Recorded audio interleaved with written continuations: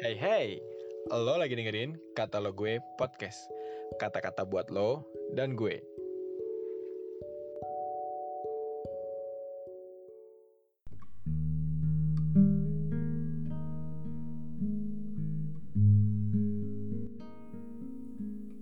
Hai, selamat pagi teman-teman.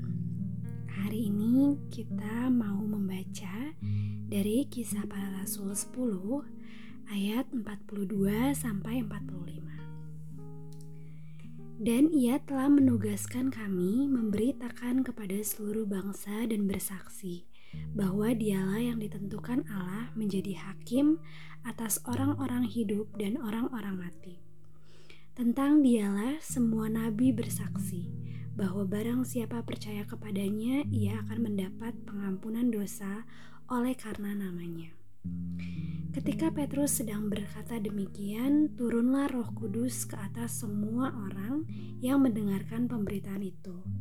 Dan semua orang percaya dari golongan bersunat yang menyertai Petrus tercengang-cengang karena melihat bahwa karunia Roh Kudus dicurahkan ke atas bangsa-bangsa lain juga. Judul dari renungan kita hari ini adalah menerima Roh Kudus dengan mendengar firman. Sobat muda, peristiwa turunnya Roh Kudus atas para murid Yesus di Kisah Para Rasul 2 kita sebut dengan Hari Pentakosta.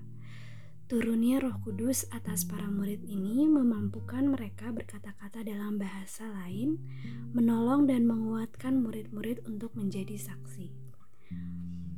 Karena itu, bagi kita orang percaya, peristiwa Pentakosta yang akan menolong dan menguatkan kita juga sebagai orang percaya untuk bersaksi dengan berani ke berbagai tempat dan ke semua orang. Dari renungan pagi ini kita belajar mengenai perjumpaan Petrus dan Kornelius yang sudah diatur oleh Tuhan. Petrus, rasul yang telah menerima Roh Kudus, telah bersaksi tentang Kristus.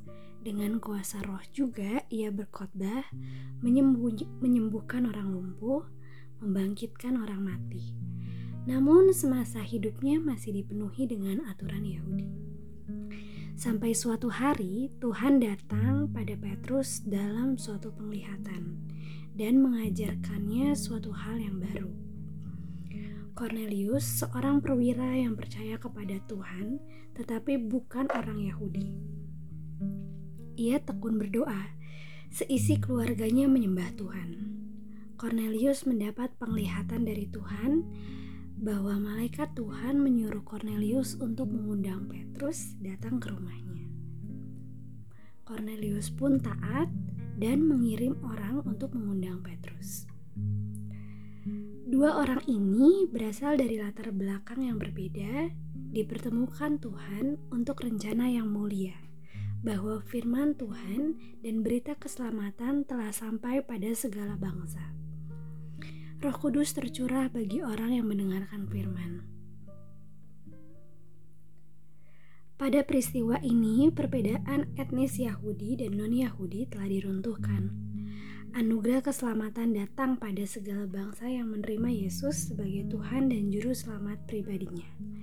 Roh Kudus turun atas segala bangsa yang mau mendengarkan firman Allah. Sobat muda, kita juga mendapatkan tugas mulia untuk memberitakan firman dan menjadi saksi dimanapun kita berada. Orang-orang di sekitar kita sampaikan kebenaran firman, sehingga mereka boleh mengaku Yesus sebagai Tuhan dan Juru Selamat dalam hidupnya, diampuni dosanya. Roh Kudus yang dicurahkan ke atas orang-orang yang mendengar firman itu akan mengalami kelaparan dan kehausan untuk terus dipenuhi hidupnya hanya oleh kebenaran firman Tuhan. Jadi, yuk, karena ada Roh Kudus dalam diri kita juga giat untuk memberitakan firman Tuhan dan membantu teman-teman kita untuk mengenal Allah.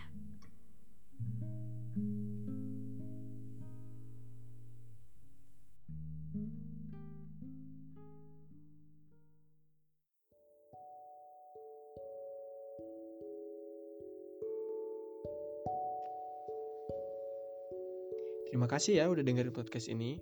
Jangan lupa di follow dan juga di share ke teman-teman yang lain ya.